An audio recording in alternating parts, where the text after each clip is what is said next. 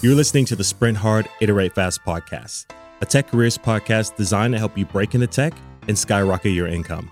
I'm your host, Reggie James. After breaking into tech and making a series of the right career moves, I ended up building a $2.5 million tech consulting business. This season, we're traveling the great state of Texas, bringing you real-life stories of some amazing people breaking into tech and thriving in their careers. These stories are sure to inspire and motivate you in your own career journey. Second year, I become math department chair. So then I was over the math department and all teachers, whatever content they taught, right? Is that common for a second year teacher? No.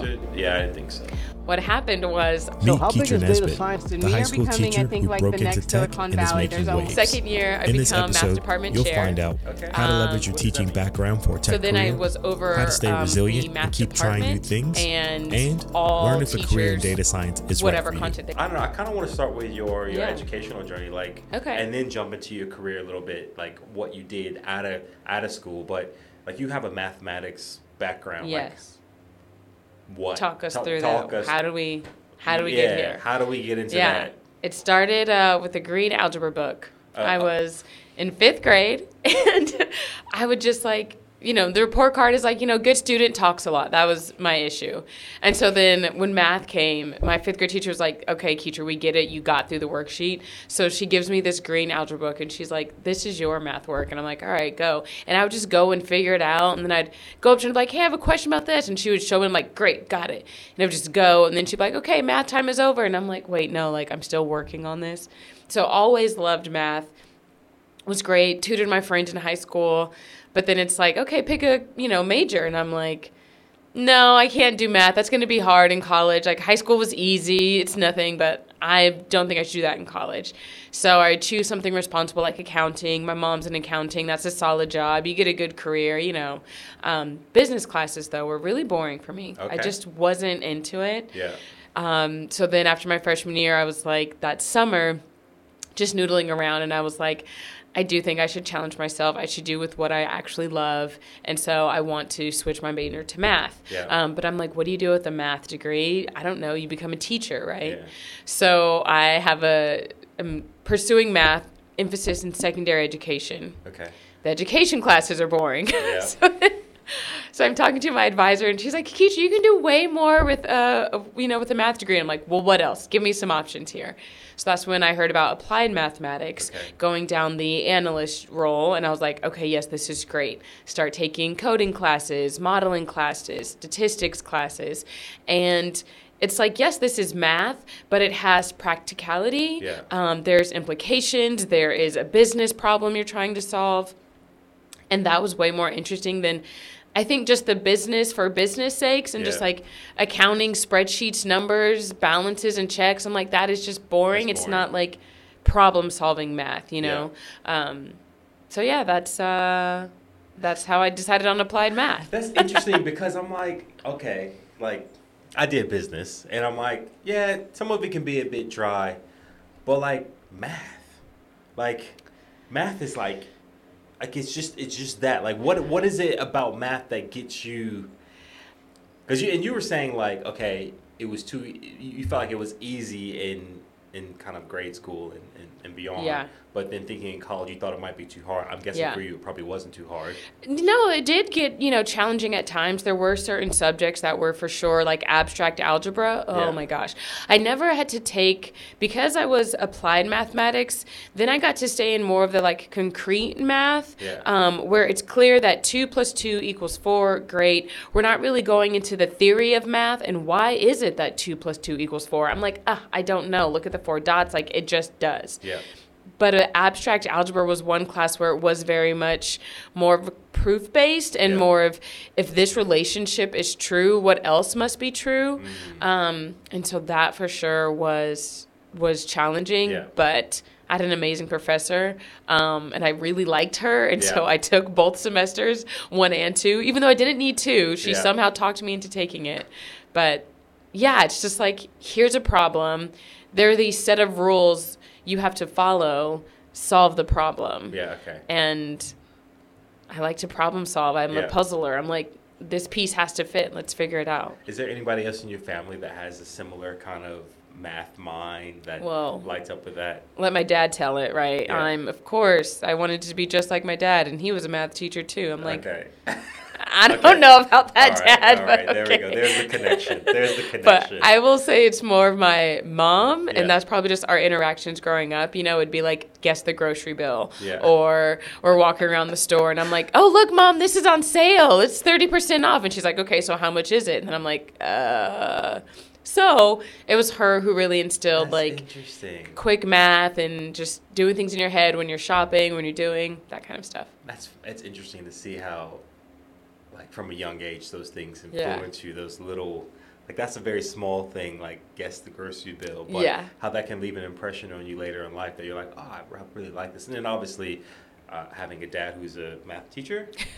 I guess he taught some math course in the military. I don't Okay. really know. I'm not going to hang my hat on Yeah. that. And then your mom an accountant. Yes. Okay, so you were around numbers. Yes. So Yes. it kind of makes sense. Okay. For sure. So applied mathematics, tell me a little bit more, like what can you do with applied, like talk to me like I'm a second grader. Like what can you do with applied mathematics when you learned, okay, there is a thing called applied mathematics. What was Yeah. the I don't know, what were you told about the career prospects of applied mathematics that said, okay, I'll do that? Yeah. I never saw that show Numbers, but in the early 2000s, mid 2000s, I don't know, 2010s, I guess it was a popular show, right? I'd heard of it, but I've just never watched it. But there was this poster in the like math hallway, and it was like, this is what you can do. You can be an analyst. You're going to come in and like work for an SA and solve problems by like looking at numbers and cracking code. And I'm like, heck yes, do it. Sign me up. Like, that looks cool. So, did you ever see the show Numbers? I haven't. Now I want to look it up. But have you heard of it though? No.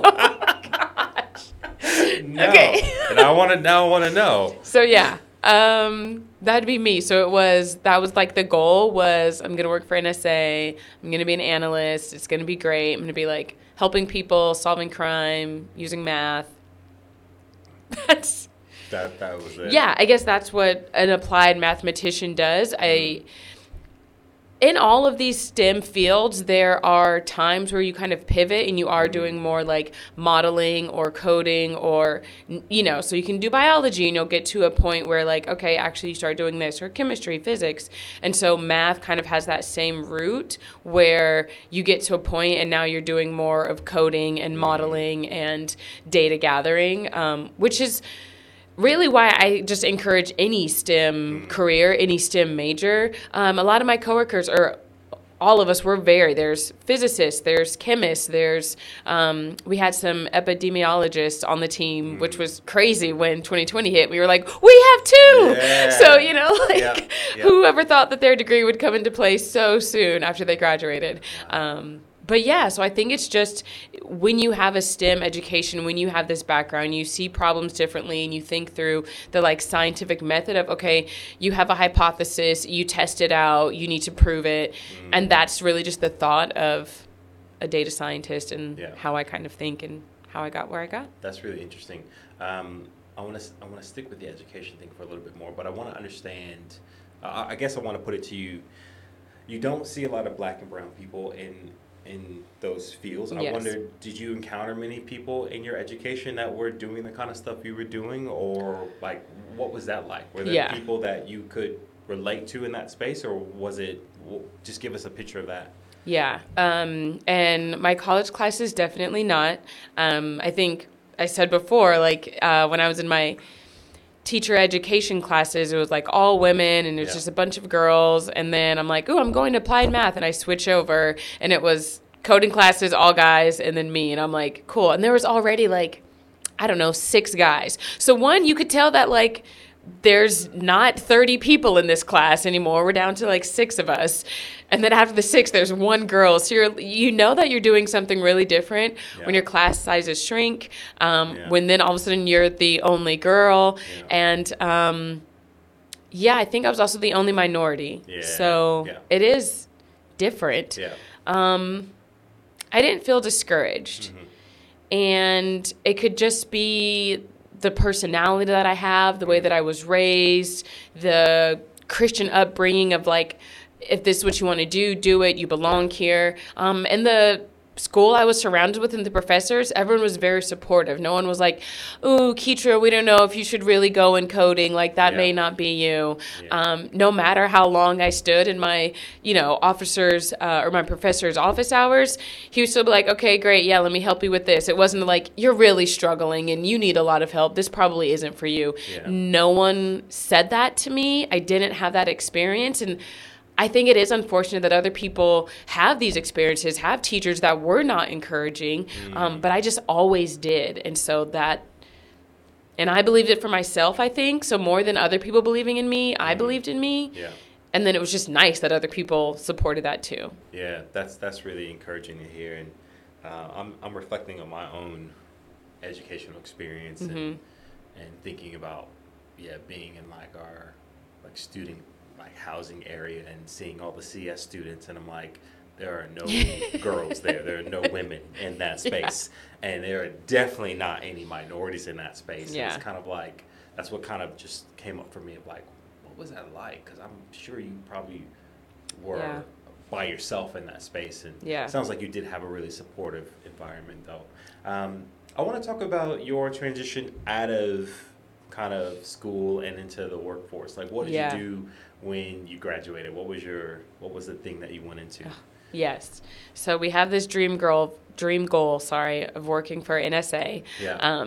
Those dreams were cut short real soon. And then I was like, okay, well, what do I do now? So I'm still applying to analyst jobs, but they're looking for experience, and I have none. I've just graduated.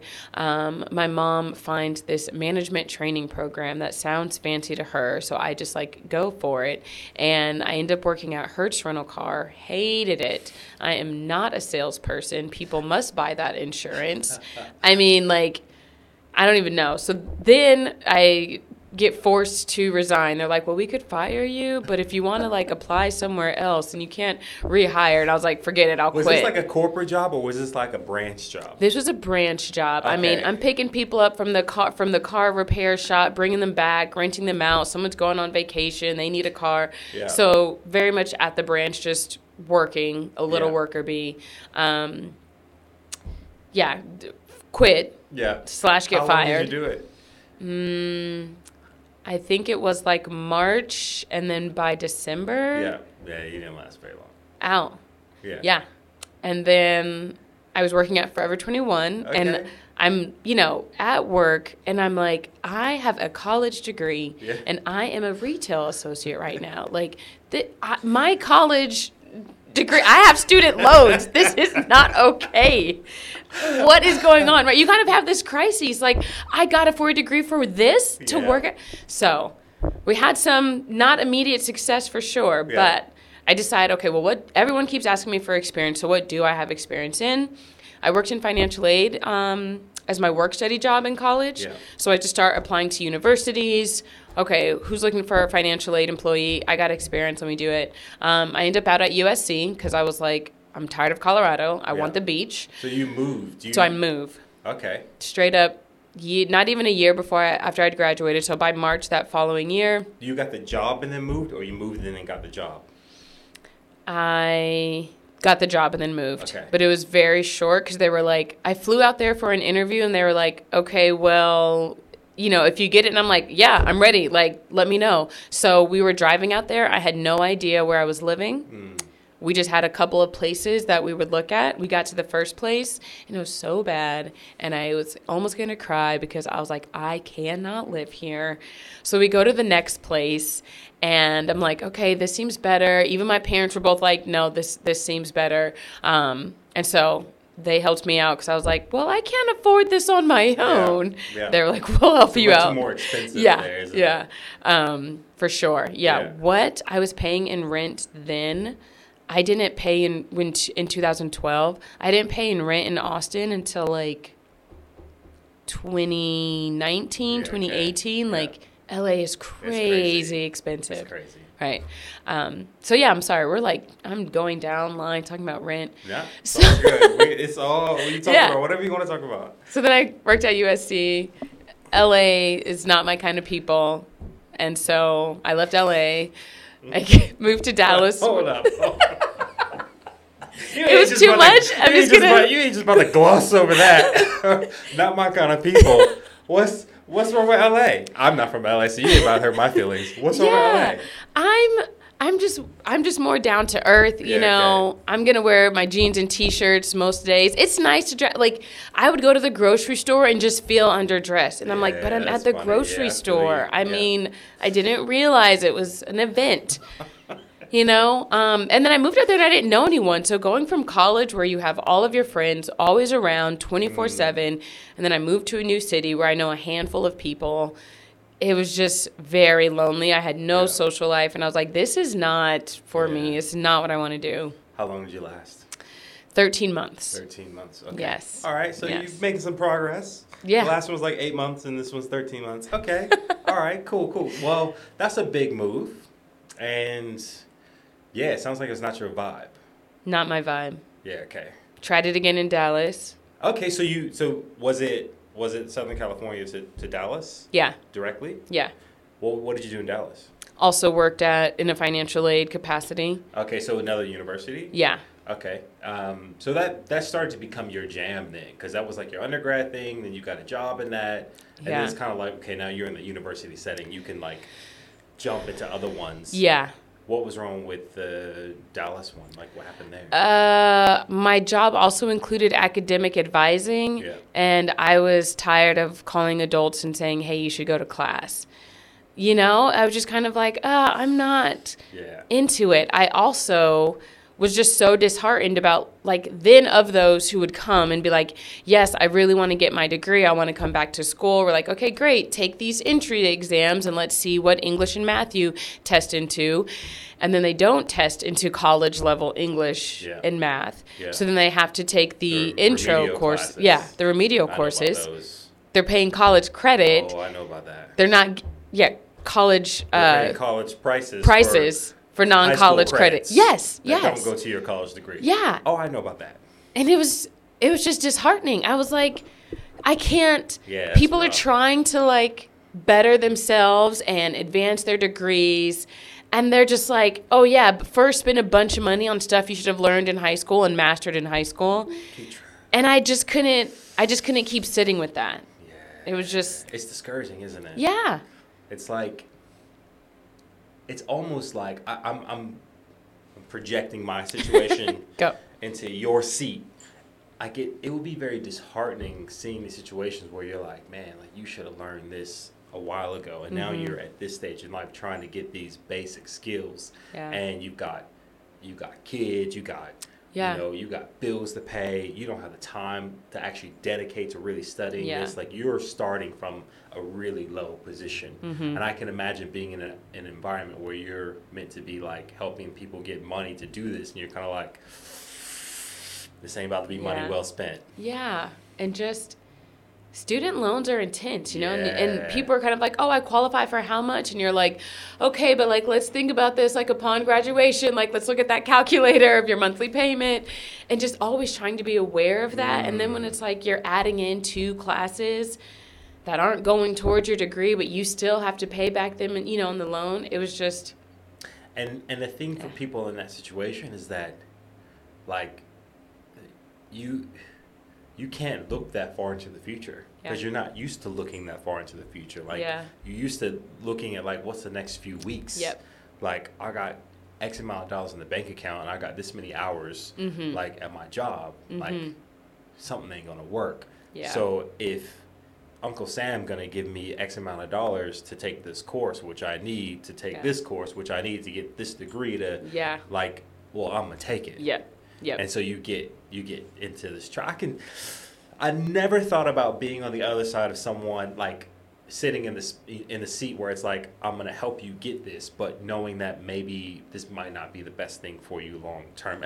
Is that correct? Is that what you were seeing? Like, what was that like? Yeah, I think it was more of, for some people, right, it was the right choice. And it was, okay, I'm going to have to take these, but I'm taking it seriously. I'm going to take my remedial courses, then I'm going to get in. I just have a couple of, sometimes it's people trying to finish their degree, and like, I just have these classes, or, oh, maybe you're just, it made sense for some people. Where it started to become disheartening was we are only grabbing people and we're only finding students who have to take this remedial class. Ouch. Like how, so now it's like, what demographic are we targeting Like here okay. where every new student comes in, they have to take remedial English and math and they're not prepared? Like, I just didn't like that where, okay, every new student, here I am having this conversation with them, or prospective student, you know.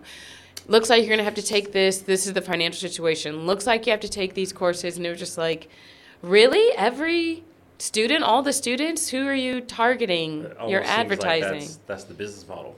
Yes, it very much is. It very much is. A lot of these certain types of universities, Yeah. Okay. you know, Okay. daytime programming, All if right. they have an ad on TV, they're Yeah. targeting people. Y'all listening? Are y'all just- paying attention? Just Are you be listening careful. to this? Just be careful. Yeah. We didn't expect to get that kind of wisdom out of this, but It's yeah, there. I relate to that. We're not here to talk about me, but I relate to that, Okay. and I feel you on that. And I never really thought about that side of things, so I can understand why you didn't want to continue down that pathway. So, how long did you last in Dallas doing that? 2 years. 2 years. Okay. Yeah. All right. So Two- we're making progress. Making progress, lasting a little longer Lasting in a little cities. bit longer. Yeah. And then what was the next move? The next move was teaching. Okay. Right? So if people aren't leaving high school prepared for the real world, prepared to enter college, well, then I need to go down to high school and I Makes need sense. to fix the problem here. Makes sense. And I need to teach people, yo, you can get this. Yeah. I always believe that math can be hard, but I also believe it's just how people teach it and how. Yeah. And if you're not a good teacher, they can be very like blockers where you're like, you need to explain it a different way. Yeah. They just don't understand. So many of my friends, the teacher would be on the board, they'd be saying something, and then my friend would just, I don't know, blank out, and then they turn to me like, could you re-explain that? Like, so I just knew that, you know what? I know I get math. I seem to also be able to explain it well to others. I see a need in the community. I see where there are gaps in understandings and learnings, and therefore just creating further gaps in society. And I want to go Yeah. be a fixer. Yeah, that's what's up. Yeah. I have to stop myself because I'm like, yo, I sucked at math, and I had teachers that like, I'm thinking one teacher in particular. I'm like, yo, she did not care. She was just gonna shoot the material at you, and if you didn't get it, it's because you were dumb, Yeah. and she would tell you that. And I'm like, yo, like what you're talking about, what you're saying is so true. Yeah. Like being able to explain it a different way because maybe they don't get it that way. Maybe they need to hear it a different way, a different, multiple times. Yes. Yes. Were you successful in helping people at an earlier stage to learn math? Like, how did that go? Yeah. I think it went well. Okay, yeah. So, we'll start off humble brag, but Yeah. so I started my first year, and when you're in Texas, you have to pass the Algebra 1 STAR test in order to graduate high school. So as a ninth grader, you have this really big test at the end of the year that's like going to set up the rest of your life. Yeah. You also have to pass the class. So pass the class and the test. Two separate kind of qualifications. Well, my first year, I had probably 6 sections. That sounds about right. 6 sections of Algebra 1. Yeah. And I had a 54% pass rate. Just over Pretty low. half. Yeah, Just okay. over half of my 6 students. sections, that means 6 classes? Like Yes. 6 different classes? Yes, 6 different so, classes. like, what is that? Like, a class is like 22 students? 23? 24? They could vary. So, yeah, we'll say that. Yeah, okay, so, like, what is that, 120 students? You're the math person. Don't let me do the math. Yeah, How sounds many- about right. Yeah, okay. Yep. Okay. 54%. Okay, cool. So, what then? So then I'm like, okay, I'm not giving up. First year was rough. The students were rough, but also they're testers. They have a lot of new teachers come in and say, hey, I'm going to change the world and come and teach these low-income students, right? And then they leave when the low-income students are like, you don't really care about us, Yeah. So when I come back year after year after year and they're like, okay, well, she's staying. She's chill, I really think it was really just the second year. They're like, oh, Miss Nesbitt, you're back. And I'm Yeah. like, told you guys, Yeah, I would be here. Second year, I become math department chair. Okay. What does that mean? So then I was over the math department, and all teachers, whatever content they taught, right? So thinking about, hey guys, what are classroom strategies we want to implement? What are classroom policies? What are we preparing students for? What is their best track? Going to district meetings. So yeah. Is that common for a second year teacher? No. Yeah, I didn't think so. What happened was our current math department chair, she got promoted to an assistant principal, and then they looked among and they were like, Keitra, yeah, we know who it is. You know. It's you. You know it's you too. Come on. So I was like, okay, we're doing this. All right. Still have my 6 sections, improve some more. I don't remember year 2, pass rate, or year 3. Year 3, more progress. I start teaching an AVID course, which is helping students prepare for college and just teaching them study materials. I was awarded the Campus Teacher of the Year, so that was super cool. Especially just my first year was so rough that literally by year 3, like, wait, Teacher of the Year? You guys think I can do this? You think I'm good at it too? Wow. Crazy. And then year 4, which was my final year, my students had a 93% pass rate. And whoa, what? Whoa. Say what? Yeah. That's huge. 54 to 93. That's huge. What did you do? Well, how did you do it? Yeah. You start when you realize what is the core concepts that they need to really understand. You just start to find better ways of really understanding and relating these core concepts. Yeah. The first year teaching, you're like, okay, you're even going back and be like, what do I need to learn at this part again? And then what is the best way to explain this concept? You are kind of rough and like, ooh, maybe that lesson didn't go so great. But by year 4, you're like, I have taught this lesson. I know that usually fails. This works. Continued integration and use of technology. The students started getting Chromebooks. We were able to find programs that helps them. We're able to find what is the best way to really evaluate students and let them know, hey, this is the TEK that you're missing in. This is the STAR, that concept you need promotion in. This is a really great prep for STAR to give students. So you really just start to refine your strategies, refine your techniques, improve how you teach, use technology or things that are interesting to the students. And yeah. When you blow up, I'm going to be like, yo, I knew her. I know her. She was on my show. Like, I know her. We're friends. Yeah. Like, you can seriously. Point back to this. I'm like, yo, she was on my show. You heard it here first. Yeah. Yo, seriously, you're a star. That's amazing. I was really proud of my students, right? That's amazing. Like, seriously, that's huge. Yes. To get those kind of outcomes. Because you always hear these stories of, like, academic failure. You know what I mean? And schools doing poorly. Yeah. And I think that the thing that I'm kind of thinking about right now is like finding good teachers that actually care, especially in a system where teachers aren't paid very well. Right. How do you do that? How do you go into a system? How do you go into, an environment where there is underachievement and in some cases that's the norm. Yeah. And teachers aren't actually paid well and actually pull something like that off. How do you do that? I think you have to really have the heart, right? So I had already seen what happened on the other end when people are adults, when people have left high school, and I've seen the desperation that they are at to try to change their life. Yeah. And it's not that it's too little too late, but it's like, if I could just help sooner. So it was me going in already knowing, like, no, I've seen outcomes. I want to be here, right? Yeah. They made me cry every day. It was hard every day, but I knew I wanted to be there. Yeah. And so it just has to be bigger than yourself, I think. Yeah. And you have to be committed to it. Yeah. And I don't know, committed to it. There's another part of your question, another thought I had, but I can't remember. Just chew for a second. What time we got? We got at least a half hour to keep talking. Yeah. Maybe more we can go over. What was the question again? How do you go into that space where oftentimes there can be the standard is below the where you should be, and that is almost acceptable. It's kind of like, I can imagine in some circles people be like, oh, 54%, like that's better than that teacher. Like Mm-hmm. you're cool. And it's kind of like, well, you're in an environment where the kids can be difficult.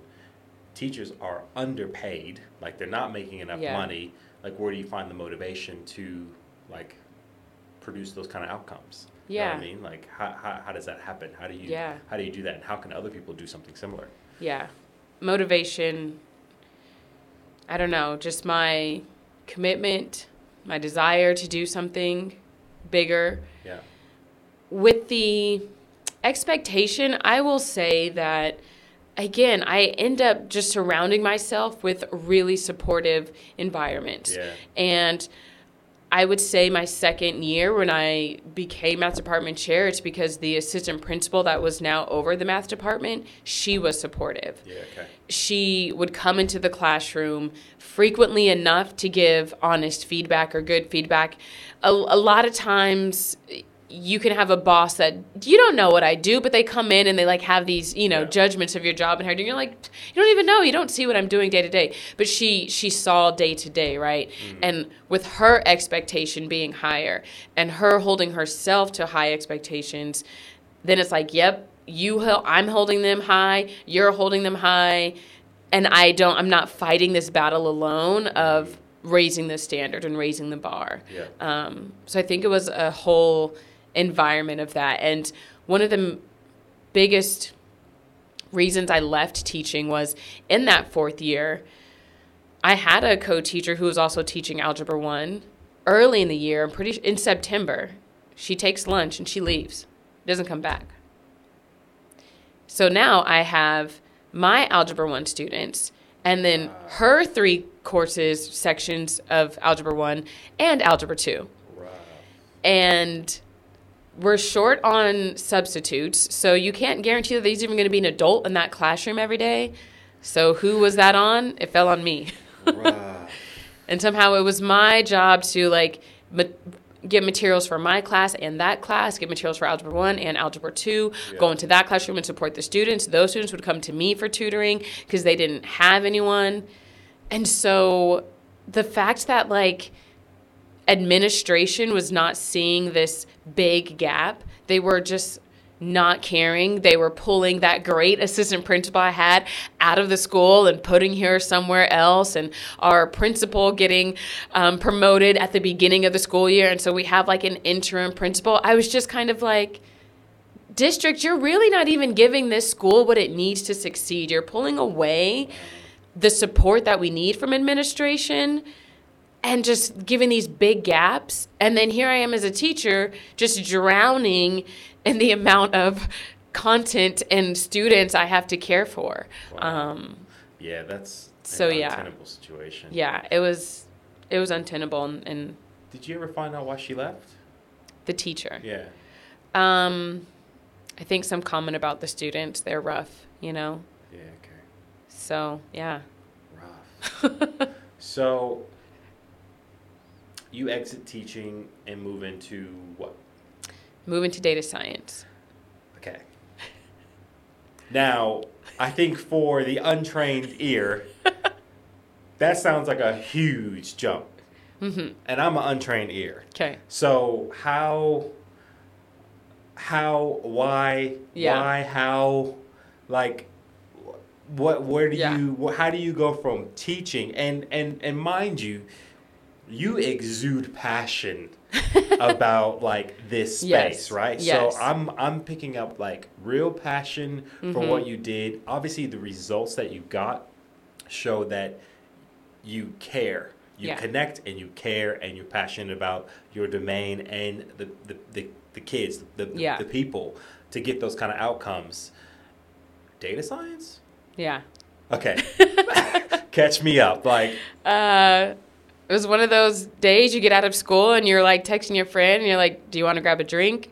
And she was like, I'm at a coffee shop. And I'm like, we are over coffee by this point. Coffee. It is 5:00, right? Coffee ain't gonna do it. So I meet her at the coffee shop. Luckily, here in Austin, a lot of coffee shops also sell alcohol. Yeah. So I got what I needed. Yeah. And she has another friend join. And then I'm like, oh, okay, well, what do you do? And he goes, I was a teacher and now I'm a data scientist. Again, what is that? What do you mean? You know, tells me, oh, okay, I'm creating machine learning models. I'm doing the mathematical modeling, statistical analysis, you know, coding, Python. Okay, well, that's exactly what I went to school for. Yeah, mathematical modeling, statistics, coding. I've got all of that. Well, how did you make this transition, right? Oh, I went to boot camp at Galvanize, looked them up. Looked up the boot camp. They had a cohort that was starting in May, and it was a 3-month cohort. So I would go to class May, June, July, graduate in August. And I was like, okay, can I do this? How can I do this? If I stop teaching, I'm still paid over the summer. Okay. Can I go to this, you know, boot camp at the same time? Is this something that's really interesting to me? What kind of jobs do you get? He was working at Facebook, so he was like, I'm pretty sure it's Facebook then and not Meta then, but, you know. And so I was like, okay, wait. And he's like, yeah, you know, leave teaching, immediately doubled salary. And I'm like, okay, well, like, there's some perks here because I'm drowning at my job with 12 sections to teach, no administrative support. And you are saying things that I'm like, wait, I had the passion about that back in college, and I never got that job that I wanted. Interesting. So. That's interesting. Yeah. So it's kind of like you went in a circle there where it's kind of like you could revisit some of the stuff that, because I mean, before you were like, yo, NSA, I'm about to spy on you. Yeah. Like, yeah. Look what you missed now, NSA. See what you missed out on? They probably are listening right now. So you like had this. It's like you come around, and what a chance encounter that you meet someone who's like, yes, yeah, like I was a teacher. Like, would you have? Do you think you like? I don't know. I don't want to project here and kind of put words in your mouth. But would you have gone down this path had that not happened? I would not know anything about data science. Yeah, never heard of this. Yeah, like. I remember in high school, my college counselor, she was like, you should major in engineering. And I was like, I don't want to build stuff. Like, what is, like, I had a misconception about what engineering, and now I'm like, oh, I should have been an engineer. Like, but it was just like, I'd never heard of this topic, this career that had existed years before me. And computer science was a thing way before, but I'm like, that was never introduced to me. That was never... brought up. I didn't know about this. Yeah. So I'm big on awareness now. Yeah, I think I was gonna say like because you had educated parents, but for them, and I guess kind of what I picked up like numbers, and that was kind of their thing. But you didn't have anyone around you in the tech industry, right? Like, you didn't know much about that. Not at all. Was this? I mean, you would have encountered people in tech before, but what was different about this encounter where it was like, oh, like tech, data science, like I can do that. Like what was different here? Yeah, I think that I realized maybe before it was kind of like, oh, I know they're these big tech companies, but I don't know. I think my idea was more in software development. I don't know how to make an app, or I don't know how to do these things. And so him explaining what he did, I was like, no way, I know how to do that. I've done that before. Like, no, I went to school for that.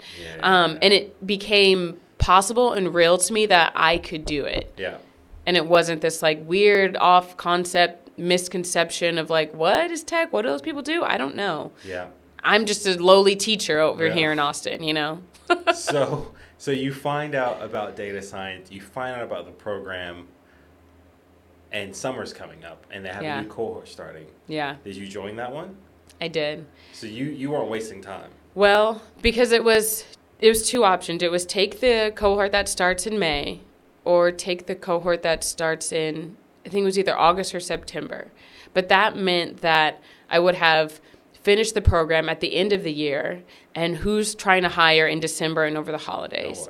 And so I was like talking with my mom about this and other people, probably mainly my mom. But it was like, we think May is going to be the better start. And it does mean that, funny enough, it was like the week of the STAR test was my last week. And I was just like, y'all, I'm leaving, but you know I'm here. Like, come back on Monday and take this test and you're good. Like, I've taught you everything. Y'all know everything. You're good, you know? Yeah. So I felt like I left the students at a good time. It wasn't going to leave them without right before their big test. I had plenty of time to just like, you know, still say goodbye and like let them know, like, you guys are ready, you're prepared, you've got this. Yeah. So yeah. So the timing is good. Yeah. And like you said, teachers get paid over the summer. So you kind of maintained your job, it sounds like. At what point do you have to separate from that job? Like, Yeah. So I did have to, like, still terminate early. And so it was like I don't know what percentage that I gave up by just ending the contract, 3 weeks early, I think. It should have been towards like the end of May was the end of school, but I was like, but I still had like partial, and then I used the teacher retirement salary to just kind of supplement. Yeah. And so you're now full-time in a boot camp. No, the boot camp yes, when? When are we talking? So we're talking the end of that school year, and you're joining that cohort. Yeah, so it was like I left teaching on a Friday, Monday morning I'm in class at the boot camp. Okay. Yeah. And was that a full-time? Yes, full-time. So this is your new job. Yep. Learning data science. Yes.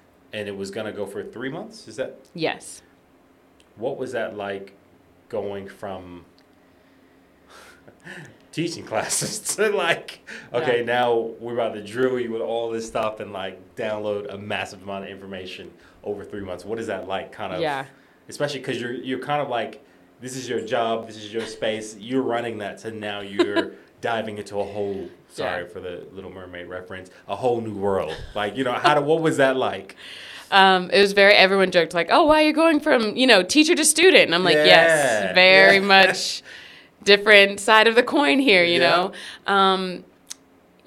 You realize like teaching strategies, and maybe you're just kind of like, well, that was a weird way to say that, or like, am I following it? Now you're judging yourself as a student, like, am I taking right notes? Like, is this what my teacher means by this, or how do I? Also found that like as an adult learner, it is a lot of self-motivation and inquiry, and how much can you investigate.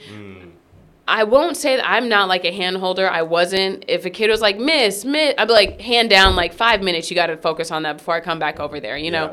So I also myself, I'm like, well, I can't be a helpless hand holder. Like, teacher, what can you figure out or solve before you go and ask that question? Or how many resources can you use? So it was kind of an interesting flip of coin of like, oh, shoot, now I have to like do all of the things I tell my students to do.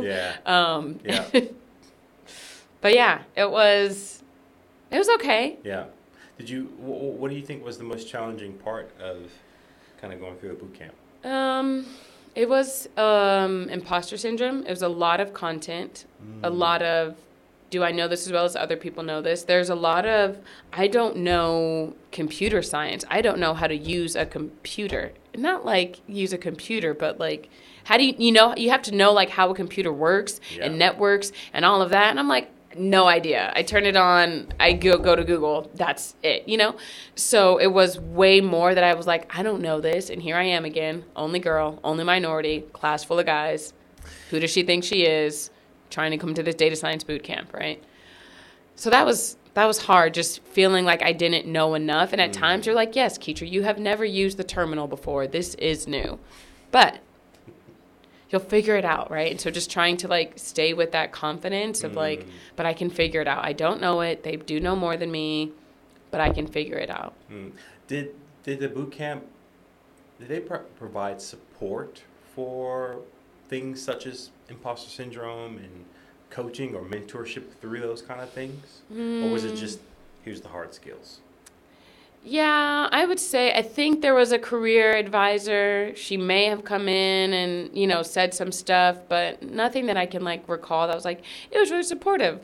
What there was though, there was this girl that worked at Galvanize in a total different capacity, and I just made a relationship with her. And so if I was like lost or having a down day or feeling bad, it was like, let me go to her. Yeah. She's going to hype me up. Okay. She's going to be like, Keitra, you got this. Yeah. She was technical. So she's like, she was sophomore development side. Yeah. So not data science side, and it was kind of like through her, I could like vent or get my imposter syndrome out and let her like boost me back up. So you found your own support. Yes. I found my support. Yeah. Okay. There we go. All right. And as you're going through the program, did you know, like, once you finish, you come out on the other side, what you might end up doing? Or was that like a learning experience through the boot camp of like what the possibilities were? Yeah, it was a learning experience because I'm just kind of like, okay, yeah, data scientist, but like, and for Facebook, like, okay, but like, what does this mean, you know? And so I was going in, and I think one of my first days, I was like, are you guys going to help us find like our specialty? Like what? And I feel like I asked some question about like, well, what career do I have? And they're kind of like, you don't know that already? Was kind of the vibe I got. And I'm like, okay, so I'm going to keep this to myself that I don't know. I don't know exactly like what kind of specialty I want or what. And then as time went on and I start to meet more alumni and I hear what they're doing, or more importantly, like where they're working and the types of company and problems they're solving, that's when I started setting my mind on, this is what I think I want to do. That's the kind of company I want to work for. Yeah, okay. All right. Yeah. And did you get a job straight away coming out of boot camp? They say that it takes 3 months. Yeah. So finished in August and was hired October. Okay. So Yes. they were spot on. Spot on. Hit Yeah. the 3 months. What was your first gig? My first gig is my current gig. Your current gig. I love it. Yeah. I love it. Valkyrie Intelligence, man. Tell us about it. So they are a data science consulting firm, a AI consulting firm, applied sciences, all these different ways you can explain what we do. But basically, we get with clients, we hear their data problems, and we provide solutions. So what did that look like? When I onboarded, we were working with a international cruise line, and they had some data problems. They were like, hey, if we spill oil in the ocean, again, the government is going to shut us down. Help us figure this out. So then it became into just kind of studying this machine, studying the data that came off the machine. Is there finding a way to predict when there's maintenance failures? Then can we give some alert like, hey, it's time to fix the machine, it's time to do this. We looked at some survival analysis, looking at different types of cruise ships. Is there one type of cruise ship that survives longer than another? Are there different indicators of when something is going to break or fail? And then we also studied their food waste, which we thought was really interesting. It was kind of like a side project. Like, yeah, we have this, problem about oil in the water, but they also really wanted to monitor like how much food was being wasted off of buffets. If you've ever been on a cruise, right? It's like buffet 24/7. How much of that food do they just have to throw away? How much of the food is actually like in the garbage that someone just put a bunch on their plate and then just scraped in because their eyes were bigger than their stomach. So it started off like just solving these interesting problems right away and continued on. Sorry, I'm going to ask this question and we're going to talk more about you. Do Okay. your clients know they have a data problem? They know they have a business problem. Okay. So they have a business problem, and by the time we've interacted with them, we've identified we could solve it by using machine learning. Yeah. We can solve it by building this technical solution for you. Yeah. Oh, what kind of data are you collecting? We could add some data into that and give you some more insight into your business problem. Yeah, very Yeah. cool. So, okay. All right. Been on a whirlwind, and I'm like trying to come back to I know, sorry. No, it's good. It's I very answer good. then I ramble at the same No, time. it's good, and we're getting there. Yeah. So I'm just thinking about Keitra the teacher. Okay. Now Keitra the data scientist. Yes. There is a significant earning potential that opens up when you move into tech. Yes. What was your experience having gone from teaching to data science? Yes. So leave teaching May 2019. Get hired October 2019. Doubled income. By May 2020, they're like, "Hey, this is your 6-month evaluation. We hired you at a low level 2. You're actually more of like mid to high level 2." I'm like, "Great, thank you for that." So get the bump. August 2020 comes around, and we know 2020 was a year to just kind of wake up. Yeah. And so HR goes, "Hey, we see what you're paid versus your peers, white males. Here's another increase." Great. So that's a year, right? 6 months, and it's just kind of like, well, I've increased my salary by over, it's like 65, 75K at this point. here I am, the math girl, can't do math in her head right now. and like crazy. So, yeah. Okay. All right. And let's not to add in the unlimited PTO now, unlimited sick days as well, and way more work-life balance. Yeah. So I'd love teaching. It is a passion, but man, are the benefits in tech just numerous. Yeah. It's interesting to hear that, because I think a lot of people they think about tech because of, the outcomes that you just described. Mm-hmm. But I think your story, so much of it, you can see passion and purpose in that. And we haven't even, I thought we haven't even touched on it. We just skimmed over it, which I'd love to talk to you more about that as well. The work that you do with in the STEM fields and getting people into that. Like, I want to talk about that too, but it's just like, just your day-to-day life and your well-being, like how much improvement there's been from jumping into tech. I think that's what people are really interested in, why they would be interested in your story for a number of reasons, but to see that outcome is massive. I'm curious about, we've got your financial prospects, like how, the transformation there. Yeah. And we've seen you move into a new field. But I'm interested to hear from you, what are your future prospects in data science and tech? Like, where can you go? Where would you like to go? Like, where does Keitra go from here? And I'm sitting across from you. I'm like the moment you sat down, who am I kidding? Like, the moment you picked up on Zoom and I'm like, this is Keitra. I'm like, yo, this girl, sorry, this woman, my bad. She about to do something. I can feel it. And so I'm sitting across from you right now, like, yo, what are you gonna do? Yeah. Like, because I feel like I like, and I genuinely mean this. Like, thank you. I feel like your upsides are huge. Because, like I said before, you have the domain, the deep technical stuff, but like you've got this, you know what I mean? And I can even tell in your profile you're moving to more like product-y type stuff, and you could go so many directions. Like, what's the upside on your career now that you have this data science piece added to your toolkit? Yeah, absolutely. So I was always interested in strategy, and I think that has just led me into different opportunities. So yes, product. I told my CEO, I'm like, I think I want to get into product, management. That'd be cool. And he's like, all right, we want to make this racing product, go and have a team and do it. And I'm like, okay, cool. And I want to do strategy stuff. Okay, Keitra will go and build this and create this program and train these people. So it's really nice that I'm at a company where, I'm like, data science is cool. But when I had these other ideas and want to branch off, they're like, sure, Keitra, go, build and do. And so my next thing, in January, I am going to drop from the science team. I'm moving over to the strategy team. I'll be a senior solutions engineer.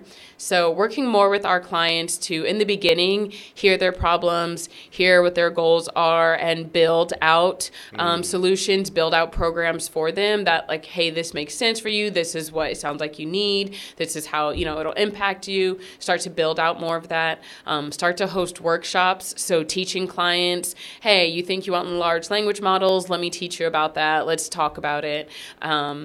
Start to just give more assessments of their current data, and then, hey, where they are with that data pipeline. These are some things you may want to do to become more mature in how you're organizing your data, the governance policies, that sort of stuff. So that's what's coming up next year, is this kind of move over to the strategy team. What is my end goal? I don't know, right? Yeah. There's always that passion for teaching. I still love teaching, and I'm glad that I still have two different outlets where I can be a teacher. Yeah. And so sometimes I do think, are there different times where, like, I want to put that back into my career?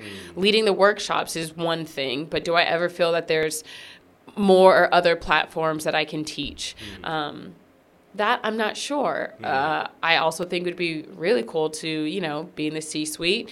And instead of just being over the strategy plan that I have for one single client, if I'm over the strategy for an entire organization, and then it's like, this is how we need to move. This is how we want our technical products to move, or maybe it is another consultancy. But I'm liking this switch over to the strategy team. I'll probably miss coding some days, but I'll just hop on when I want to. Like, I feel like doing a problem, So yeah, sad to leave the hands-on keyboard team, but really excited to join strategy and just continue to grow there. I was also having a coffee with a friend, and she said, C-suites are people who have worked in different departments because they know a lot about all these departments, right? So it's like, okay, great. I feel like I've spent 4 years on science. I know science. I'm excited to come over and learn strategy. I think that'll also help me see a little bit more of sales than I do now. And so I'm just going to be picking up on information and knowledge and just putting things in my tool belt to just get myself up there, That's Then you can interview Keitra Nesbitt, VP.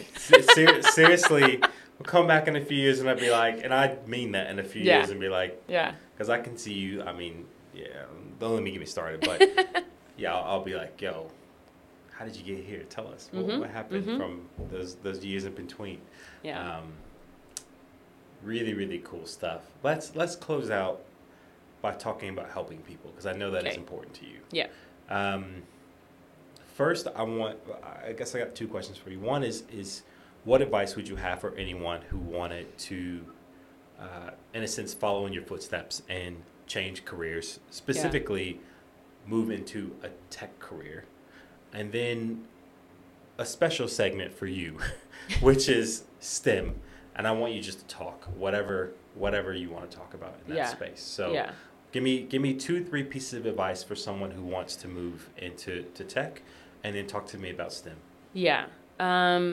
Okay, so if you're still in high school, pick a STEM major, any STEM major, whatever one you think, whatever, science, tech, engineering, math. I think it's now STEMA or STEMs or something. There's something else on there. Find it. You like biology, chemistry, physics, whatever, major in that. You're going to be the better problem solver. You open yourself up to a lot of doors. It sounds very what in the world do you do with a biology degree?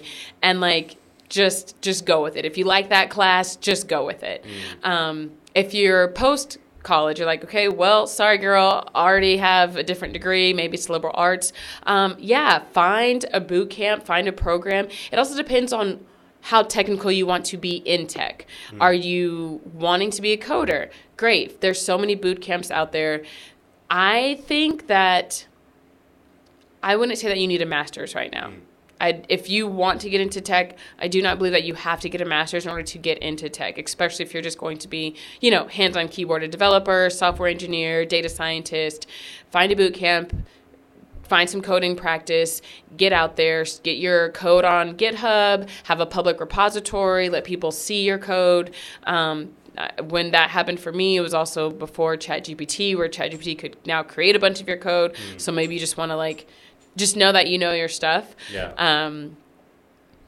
If you want to be in tech, but you don't care to be technical, hands-on keyboard, find roles. There are so many roles in tech organizations that just need good, whatever your skill set is, find that match. Oh, okay, I'm good communicating problems, or I'm good figuring this out. Okay, great. Find that match at a tech company and get your foot in the door that way, and then maybe see, okay, hey, what else is there, or what other technical roles or more technical roles are available for someone like me.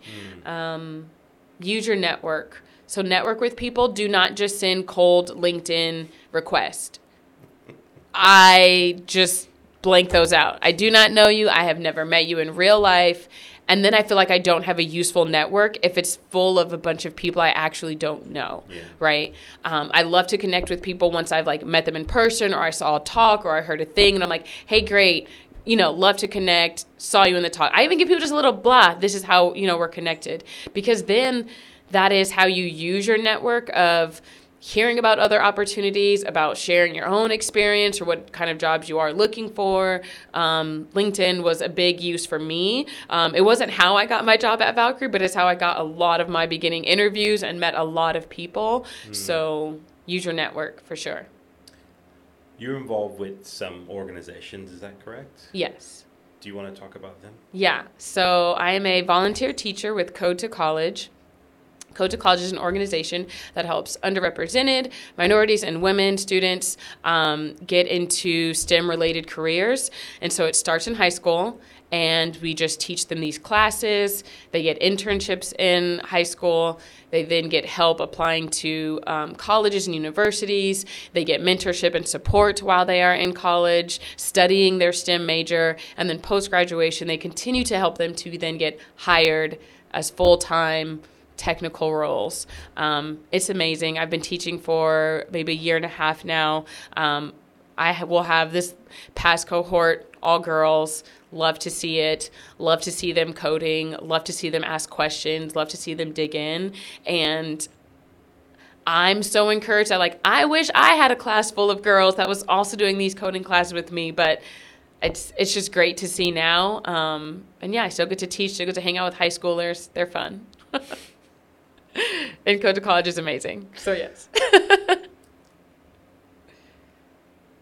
Well, there it is, folks. You have nothing. There it is. So, There it is. Yeah, how can people get in touch with you if they want to learn more, or they think maybe you could give them some advice, or they want to reach out? What's the best way? Absolutely. LinkedIn. I know before I said, don't cold request me, but I'm definitely an open person. Yeah. I will meet and get coffee with anyone. That's what I did. I asked for a lot of coffee requests on LinkedIn, so I'm always open to do that. Happy to also just get on Zoom. I've done that a couple of times too, where people are like, hey, can we talk? Can you tell me more about your story, or what I should consider, what advice you have? So always welcome to do that. Reach out. Keisha, thank you so much for coming on to the show and telling us your story, providing us the insights of your career journey, and giving us a really good look at getting into data science. But I feel like your story is so much bigger than that. And I feel like this is one of those things. I mean, you kind of already foreshadowed this, but there's a check-in, later down the track, where it's yo, what's she doing now? What does she get up to now? Yeah. So I'm really grateful to have had this conversation with you. Thank you so much for coming on the show. Yeah, thank you so much for having me. Yeah. Thanks for letting me just ramble and share my passions and talk about my life. Awesome. Thank you. Thanks. Cheers. Thanks for listening to this episode of the Sprint Hard, Iterate Fast podcast. You can find the episode show notes and resources on shifttotech.com. If you need help breaking into tech or advancing your career, join the Shift to Tech community. We're a global community of tech professionals helping with mentorship, technical skills, and providing career transition support. Stay tuned for more episodes in this season, Breaking Barriers in Tech.